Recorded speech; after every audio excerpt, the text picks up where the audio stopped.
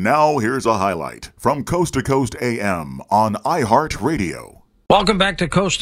George Noory with you. Lon Strickler back with us, Fortean researcher, author, publisher of the syndicated Phantoms and Monsters blog. He began that blog in 2005, which has grown steadily in popularity and is read daily by tens of thousands of enthusiasts, investigators, and those seeking the truth. A couple of his books include Alien Disclosure, Mothman Dynasty, Phantoms and Monsters, Phantom and Monsters, Mysterious Encounters, and Unexplained Encounters as well. Lon, welcome back. How have you been? Hey, George. Great to be with you. I'm okay. That's great. It's great. How did you get started into the Fortean lifestyle? Oh, my God. I tell you, this really started when I was very young. I had an encounter at Gettysburg. I actually grew up very near the battlefield. I was about 9 or 10. I used to ride my bike out there. I was a big battlefield nerd and into the battle itself. And I had some type of incident to where it seemed like a large TV screen opened up in front of me, and I was in the battle for about 30 seconds. And that's kind of where it all started at. And it's kind of built itself since then.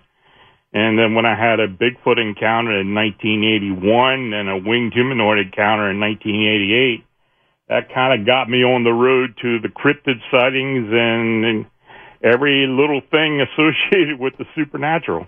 We'll talk about some of these cases in just a moment, Lon. It's truly fantastic. But do you think and believe that most of the things that people are seeing, whether they be cryptids, UFOs, whatever, are really happening? Oh, I do. I really do. I mean, I know a lot of people question it, but, I've had encounters myself, and when you talk to so many people every day and you hear them describe what they encountered or what they experienced, you kind of know at least they think they saw something. And, I think these things really do happen. Let's start with the Chicago Lake, Michigan winged humanoid updates. What's going on there? Well, it's continuing on. It's like the cryptid that keeps on giving. This all started back in 2011 when there were 3 sightings in South Chicago within a 3-month period. And they were all 3 reported to MUFON. But, there wasn't a whole lot done about it. And at the time, we weren't really doing the investigation either because we didn't have that much information other than what was reported to MUFON. But as time went on, there would be a case here and there. But in the spring of 2017, it's like the lid blew off, and we started getting sightings all over the city and in the suburbs. And in 2017, we had about 55 sightings that were reported to MUFON. And then eventually, when MUFON didn't, follow up on the cases, people were contacting us and some of my investigators. And we picked up on it, and that's where we're at. We continue to get them. These are all from the Chicago area? Well, I'd say 80% are within the Chicago metro, Chicagoland area. Then we do take sightings within a 200-mile radius of the city itself. So, yeah, it's a regional thing, but most of the sightings have been in Chicagoland. What are people describing, Lon? Well, for the most part, these are 5.5 to 6 foot. Sometimes they're larger, very dark in color. Sometimes they're kind of shiny looking, or sometimes they're wet looking. They have a wingspan of anywhere from 12 to 15 foot. The wing structure is like that of a bat or gargoyle, a very small head, and many times they have red eyes. Well, like those scary little panthers we've heard about. Yeah, well, the red eyes kind of did it in. Everybody was trying to compare it to the Mothman of Point Pleasant. And, when we first started getting the sightings, I was calling it the Chicago Phantom. But of course, the media got a hold of it, and they started comparing it to the Mothman. Yeah. So, in other words, to keep it from, confusing people, we went ahead with the Mothman moniker, and so that's where we're at. But there's all kinds of variations. A lot of the sightings out of O'Hare, the people out there who are actually working out there are calling it the O'Hare Batman. There's all kinds of different connotations of this being, but all in all, it's the same thing, we think. Does it look like a human being, its face? Not necessarily the face. Most of the time, it's just the eyes that people describe. They don't really seem to be much feature on the face other than it's a smaller head. Sometimes it has like a ray coming off the back of it, but the body shape is that of a human or humanoid, so that's why we call it a winged humanoid. And what do the wings look like, Lon? For the most part, they're bat-like membrane wings with a 12 to 15-foot wingspan. And, we have had a few that have mentioned that they look like an insectoid wing or even that of an owl. But very few. Most of the time, it's the membrane type wing. Well, how are people describing it as it zooms by? Well, many times when they do see it flying, the one thing they do mention is that it seems to be able to propel without flapping its wings, like some type of supernatural propulsion to it. Occasionally, people will see it flapping its wings. And many times it's very fast, a very fleeting sighting to the point where they can't even get to grab a phone and take a photograph of it.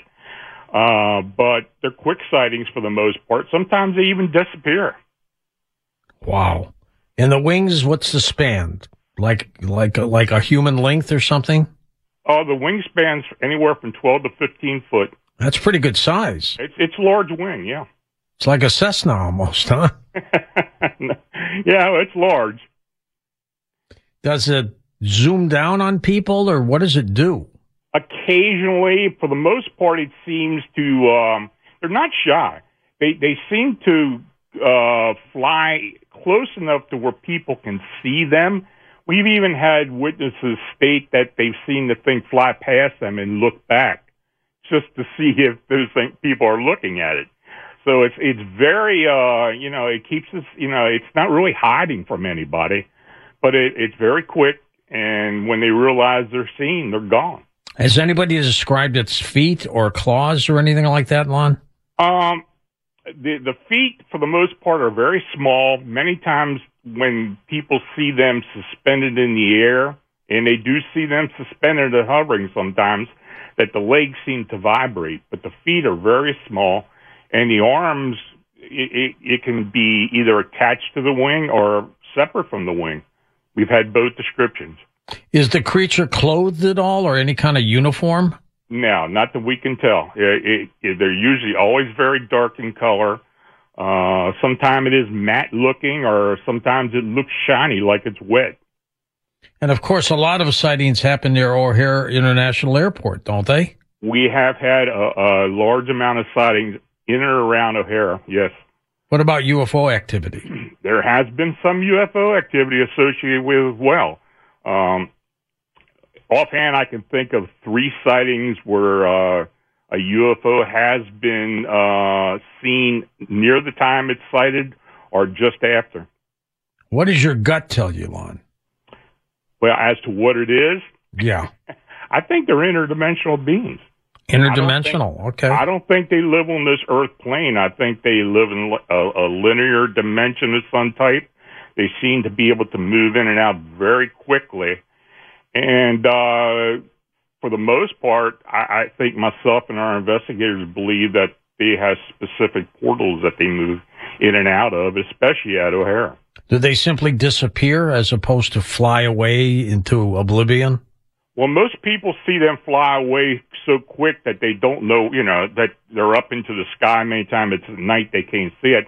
But we have had some sightings where people have mentioned that it just suddenly disappears like it's going through an invisible doorway.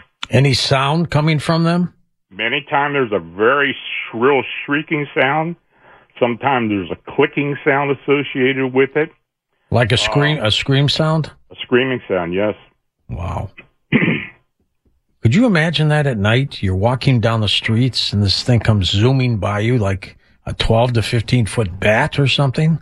Well, it does shock people. It really does. I mean, to the point where, if they haven't heard about the sightings and they do experience, they're on the internet looking right away. And fortunately, many of them do find us because we've been reporting this phenomenon now for a while. And then they contact us. A lot of times the sightings are reported right after the incident. Has anybody ever been reportedly taken by one of these entities? No physical contact so far. If they have been taken, well, they didn't come back because they haven't reported it to us. And nobody's told you you're missing my uncle or anything like that. No. How about O'Hare employees? What have they reported? Well, those reports that we have gotten from O'Hare employees have been somewhat dramatic. We've even had some of the firemen out there contact us. Most of the employees who do contact us are cargo workers who see them at night when they're loading and unloading planes. Had a couple pilots, and we've had a couple of air traffic controllers as well. So, it's something they don't expect to see, but for the most part, the workers at O'Hara know about the sightings. Now, you've got another creature or entity that you say not deer sightings. What does that mean? Well, this not deer phenomenon is something that's kind of raised its ugly head in the past decade or so. It mostly started in the Appalachian Mountains. So it's relatively new. Yeah, somewhat, unless people just hadn't been reporting it. But it's being sighted now throughout North America. And people describe these things as having characteristics that just don't look like regular deer. Forward-setting eyes. Many times you had irregular legs. Some people say that, it's got to be chronic wasting disease or something, but that's just not what people describe to us. It's a deer. Many times it's much larger than a regular deer. Many times people see them standing on back legs and moving about and walking just like a human would walk. Jeez. There's all kinds of different descriptions, but they're just not normal deer. And they're not Bigfoot. No, they're not Bigfoot. That's another story, which we'll get into, I'm sure. But do they scare people? What do they do? Well, they shock people for the most part. They have antlers? Some of them do. Many times they are male deer. They're bucks. But we've had a few doe that have been mentioned like that as well. Well, these creatures, do they have the ability? Does a normal deer have the ability to walk on its hind legs? I don't know. I think when they're fighting or if they're trying to reach for something, they can for a short period of time go up on their back legs. But these not deer, this is what we call them. Many times they see these things walking on the back legs at a pretty decent distance. In a deer body, though. But a deer body. A deer-type shaped pointed head? Yep. It's very strange.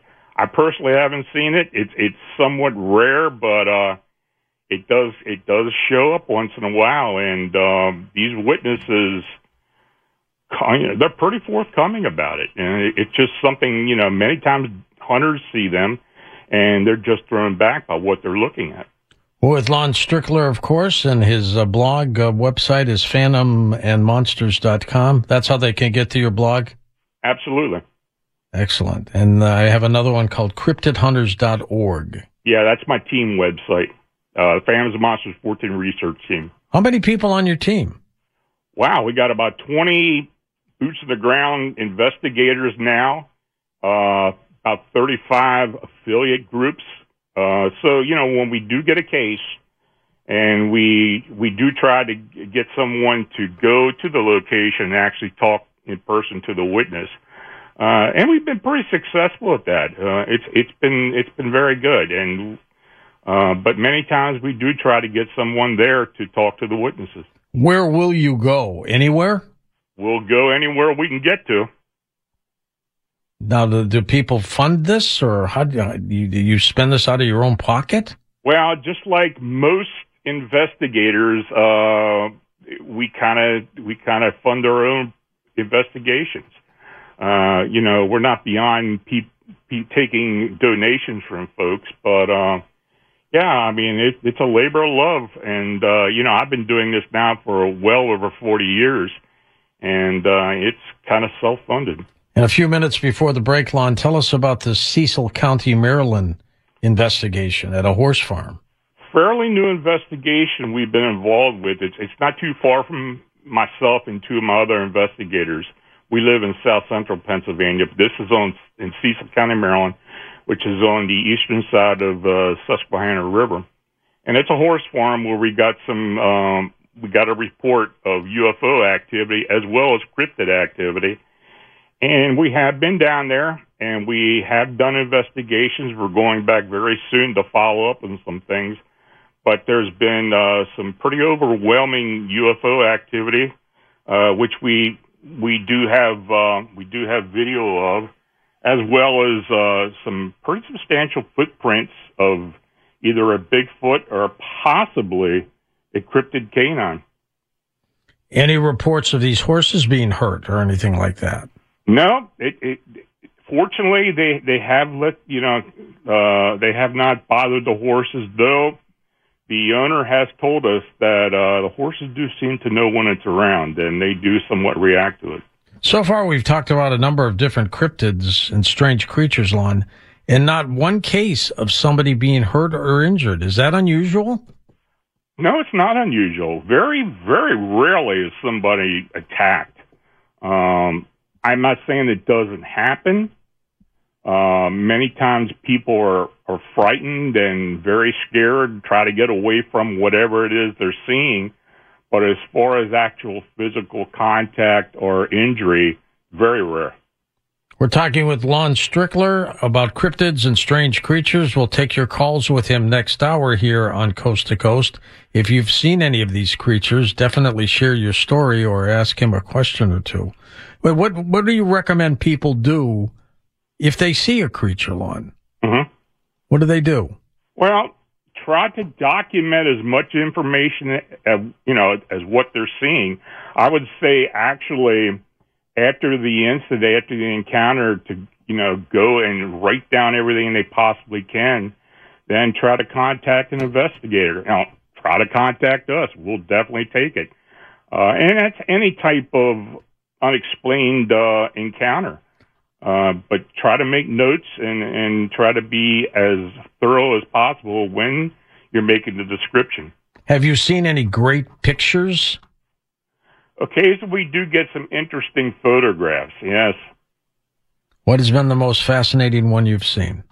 I guess mostly some of the UFO activity for the most part. Occasionally we'll get something that's supposed to be a Bigfoot or some type of upright canine, but for the most part, they're very indiscriminate. They're very hard to make out, and I guess most investigators will tell you that. UFO activity is a little different because it usually stays around a longer period of time, and you can get a better look at it. Listen to more Coast to Coast AM every weeknight at 1 a.m. Eastern, and go to coasttocoastam.com for more.